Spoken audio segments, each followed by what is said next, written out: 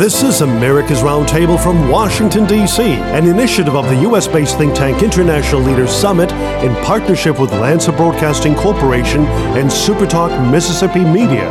Thank you for joining us on America's Roundtable. I'm Joel Anand-Sami, your co-host, joined by economist Natasha Srdoc, co-founder of International Leaders Summit and the Jerusalem Leaders Summit. America's Roundtable guests include leading voices from business, government, media, energy, technology, healthcare, and the broad policy arena. Subscribe to America's Roundtable on Apple Podcasts, Amazon, and Spotify. Visit America's Roundtable at americasrt.com. americasrt.com. Follow us on Facebook, America's Roundtable, and Twitter at americasrt. We invite donors and advertisers to reach us by visiting our website, americasrt.com. Welcome to America's Roundtable. This weekend on America's Roundtable Radio, we are honored to be joined by the Honorable Maurice McTigue, QSO, a former cabinet minister and member of parliament in his native New Zealand.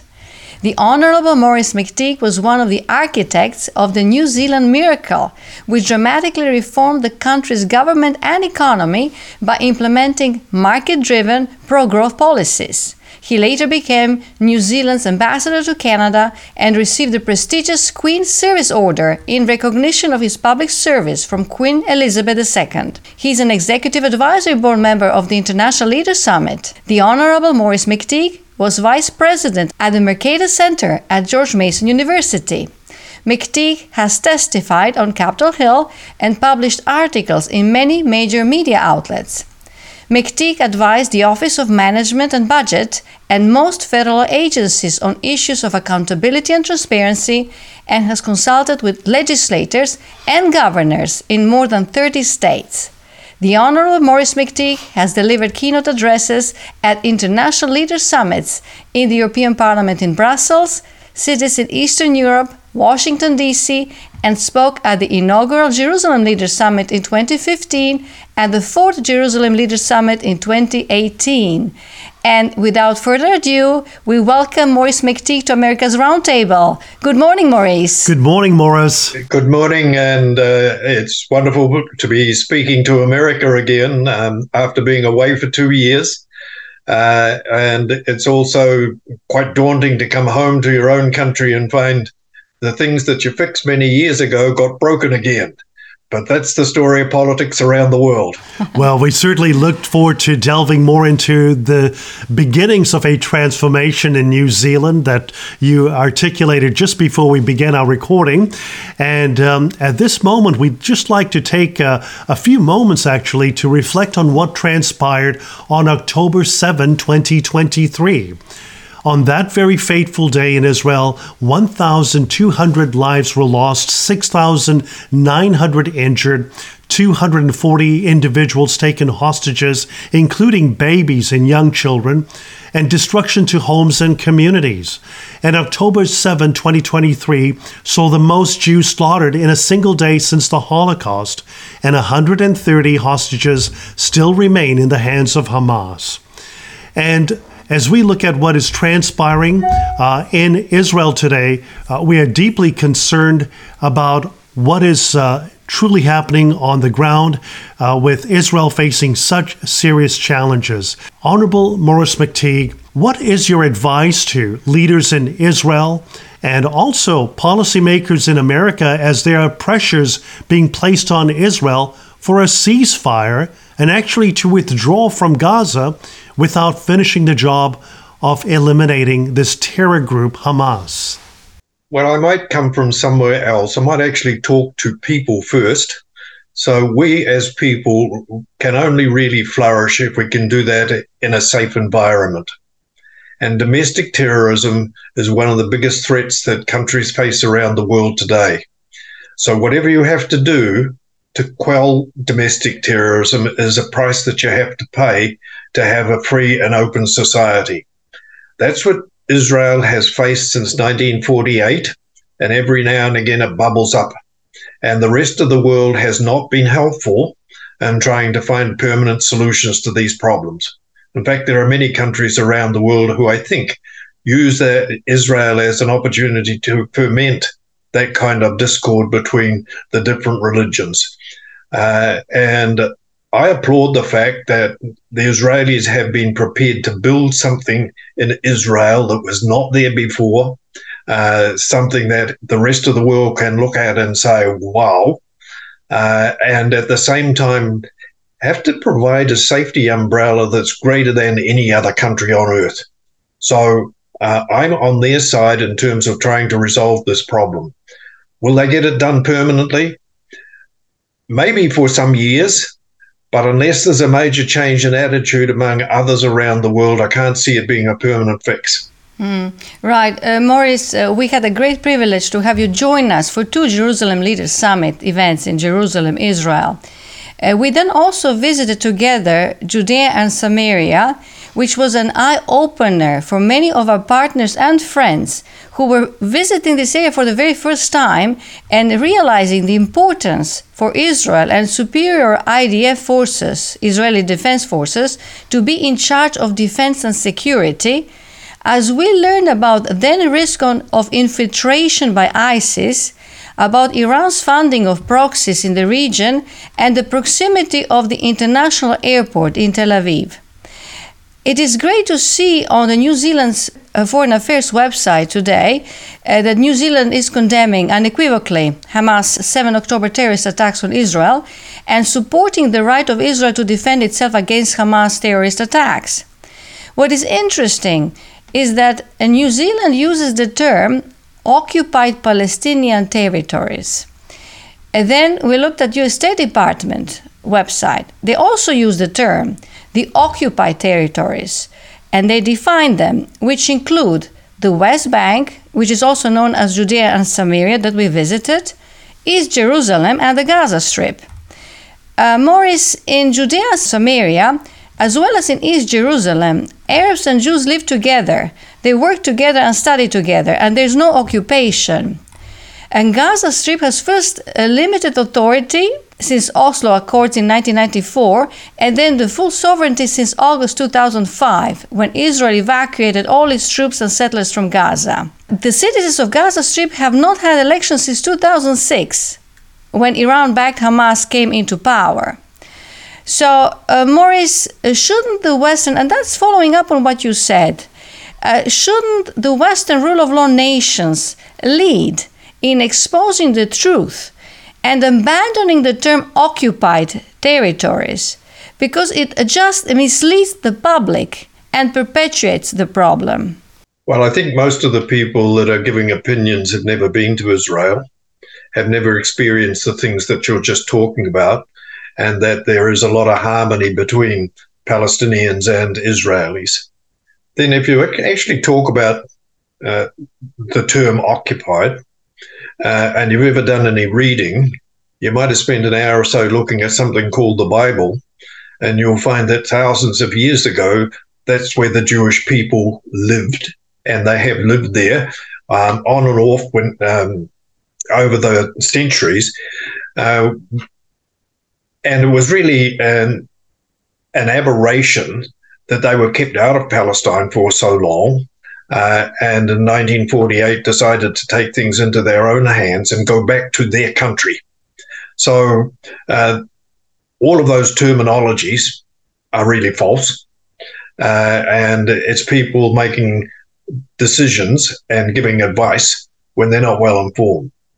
The second thing really is that if the free nations of the world believe in free people and free enterprise and the right to live your lives according to your religious convictions and according to your ethnicity and your culture, then they should be prepared to say, hey, what's going on here is bad. And sporadic terrorist events are things that should never be supported by anyone. But our international organizations are not organizations that you can look at and say, here is the epitome of leadership for the world, because it's frequently not. And it's frequently not about the things that are most important to us as human beings. So going back to what do we as human beings really require is probably a good thing to do, rather than just dreaming up terminologies and making accusations that really can't be substantiated by the truth. Honorable Maurice McTigue, when you were here in Washington, D.C., we talked a lot about the concerns of immigration reform. And today, what we're experiencing in America is an open southern border. There is no security whatsoever. We're experiencing a national security crisis. And the Wall Street Journal reports that border agents made over 2 million arrests in the federal fiscal year that ended this past year in September, as the new government data shows. And the second year in a row, that figure has exceeded 2 million. In the past, the numbers have risen and fallen based on significant economic and policy changes like recessions and pandemic-era border restrictions. But they never exceeded 1.7 million and never stayed at an elevated level as long as they have the past few years, unquote. Earlier this month, House Republicans issued a report that Americans could pay upwards to $451 billion to care for migrants who entered the U.S. illegally, but have been released into the country or escaped from custody. Honorable Maurice McTigue, the cost is certainly unsustainable. What is your message to the Biden administration and mayors of cities that have embraced the concept, the idea, the notion of sanctuary cities, which is hurting American taxpayers in cities such as Chicago, Detroit, and New York, and counties in some 12 states? Well, I might count the costs slightly differently, because I think the biggest cost is not in dollars and cents. I think the biggest cost is in the collapse of law and order and a collapse of the institutions who are meant to do that. So if we went back a number of years, maybe you could blame the people who were coming into the country illegally. But for the last 15 or 20 years, or maybe even longer, you can't blame them. You can only blame governments who didn't do what they're elected to do, and that is to keep the sanctuary of their borders and to bring into the country only those people that they choose to bring in, not allow them to just come in without any prior vetting or any action by the government. Then, of course, when the laws are broken, not doing anything about it. And so every country on earth actually has laws that protect their borders. Most of them do a good job at looking after it. Most of them find that it's not actually a major problem and it's not a major political issue. I was Minister of Immigration in New Zealand for a period of time. Okay, different story, little country with masses of oceans around it, so it's not easy to walk across the border. Acceptable that. But we used to get quite a lot of people who would overstay when they came to visit, and we had to deal with that. So as Minister of Immigration, I deported about 98.6% of people who overstayed. What then happens is that nobody actually tries because they know there's a consequence. And one of the things that was attached to our immigration policy at that time was that if you had to be deported, then you couldn't come back into the country for any reason for 10 years. And that was also a major deterrent to people. Okay, you might overstay for a few days, or you might overstay for a few weeks, but you leave before you're going to be deported so that you don't have those other penalties that apply. So many issues that governments have to deal with, they only work if there's a consequence for bad behavior. And when there is bad behavior, you actually have to use that consequence. Right. Maurice, we always like to get your advice on any economic issues and economy, and your experience is so valuable. America is on an unsustainable path of ever-increasing government spending and continual budget deficit, which are resulting in ever-increasing national debt. According to the U.S. debt clock data, U.S. national debt as a percentage of the U.S. gross domestic product it is at 122% today. According to Trading Economics, the ratio of government spending to GDP in the United States averaged 25.66% in the period from 1900 until 2022. It came to it's high during COVID in 2020 when the ratio was at 47.66%. The record low was 6.5% in 1907. And when we look at the breakdown of government spending today, which is at $9.3 trillion, we realize that the highest spending is generated by Medicare and Medicaid, which is at 16%, Social Security at 15%, defense at 9%, and interest on debt 7.5%. So Americans are paying $693 billion this year so far as an interest amount for the government debt incurred. And to put it in perspective, the interest amount on debt that we are paying in America is the entire annual budget for the U.S. Department of Education, of Agriculture, and the Department of Transportation combined. Maurice, from your experience as a legislator and then cabinet minister of the 5 different ministries, you spearheaded major reforms in New Zealand, resulting in the government's share of GDP dropping from 44 to 27%, and using budget surpluses to pay down the debt from 63% to 70% of GDP. What would you do in America? How would you go about reducing government spending and debt?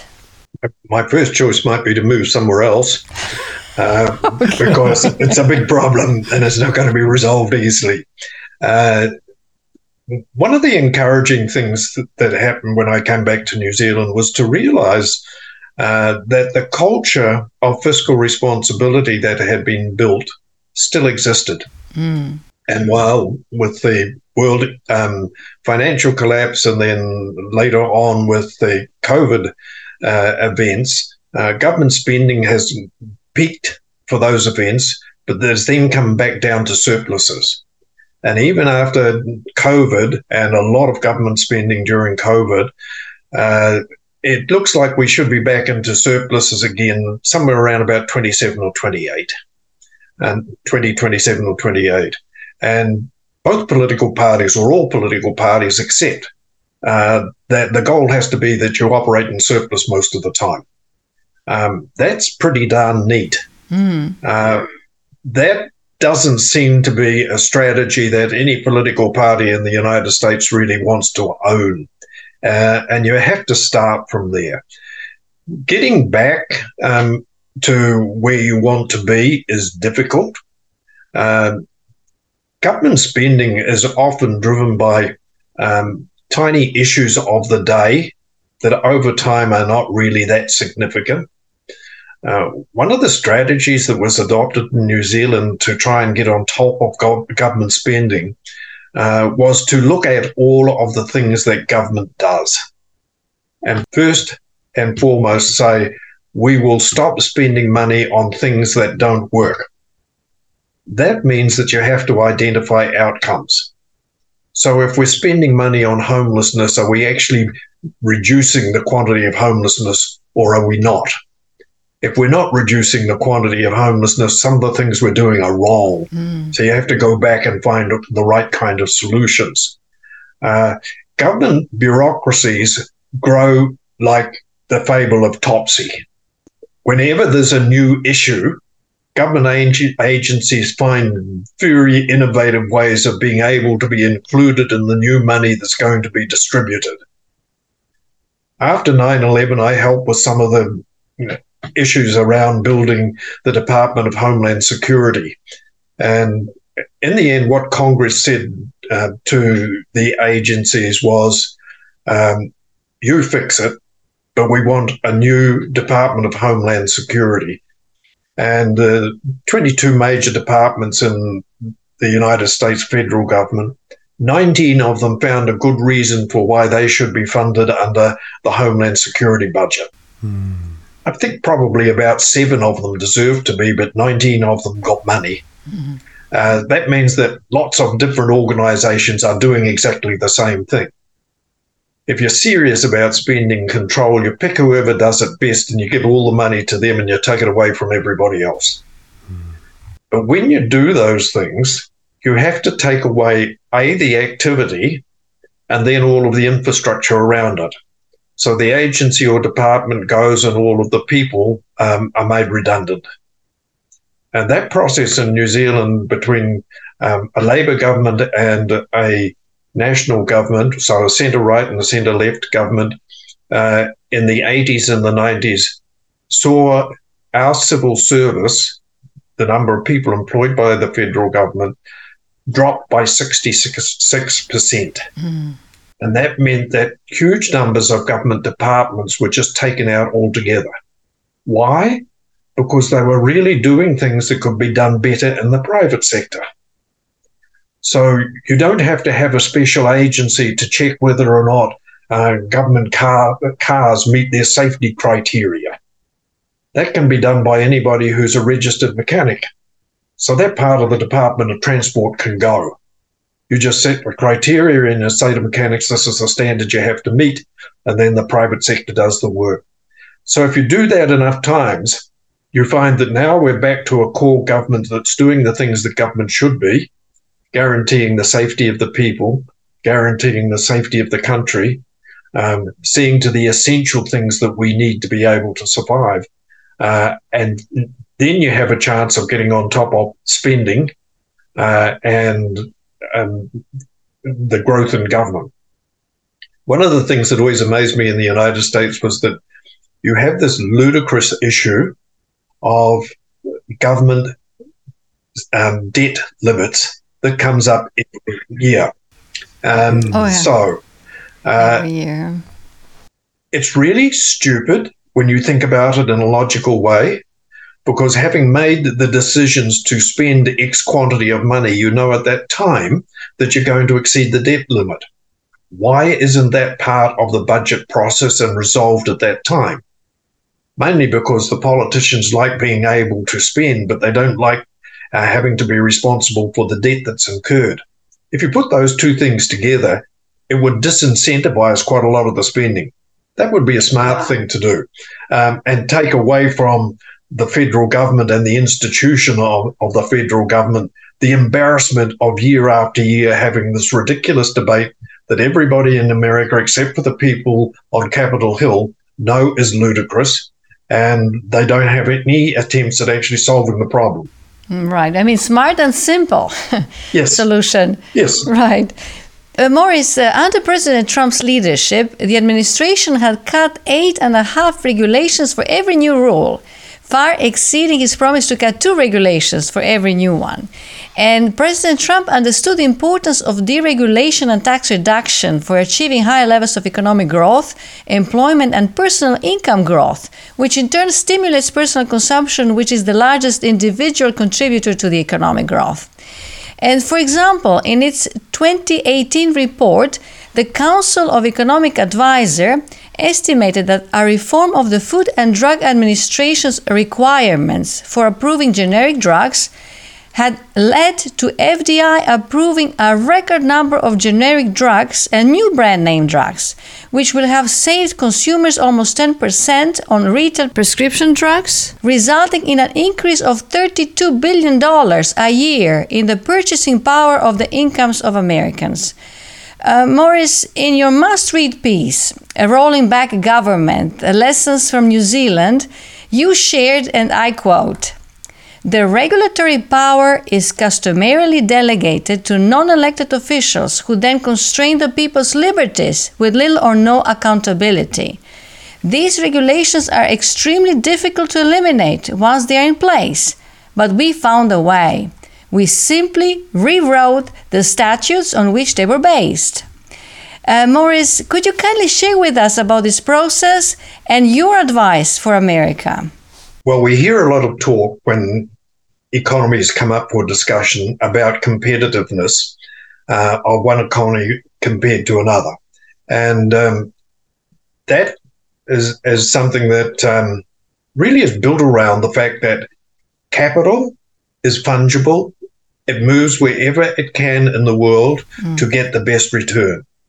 And what that capital looks at is things like, what's your taxing ratio? What's your regulatory regime like? What are your laws like? That is something that needs to be addressed if you're going to remain competitive. And one of the things that investors want to know is, how secure is my investment in terms of how many hurdles am I going to have to jump through to be able to get the investment in place and start to make a return? How likely are those things to change? And if that creates uncertainty, then you don't get the investment. All sorts of other things then start to happen.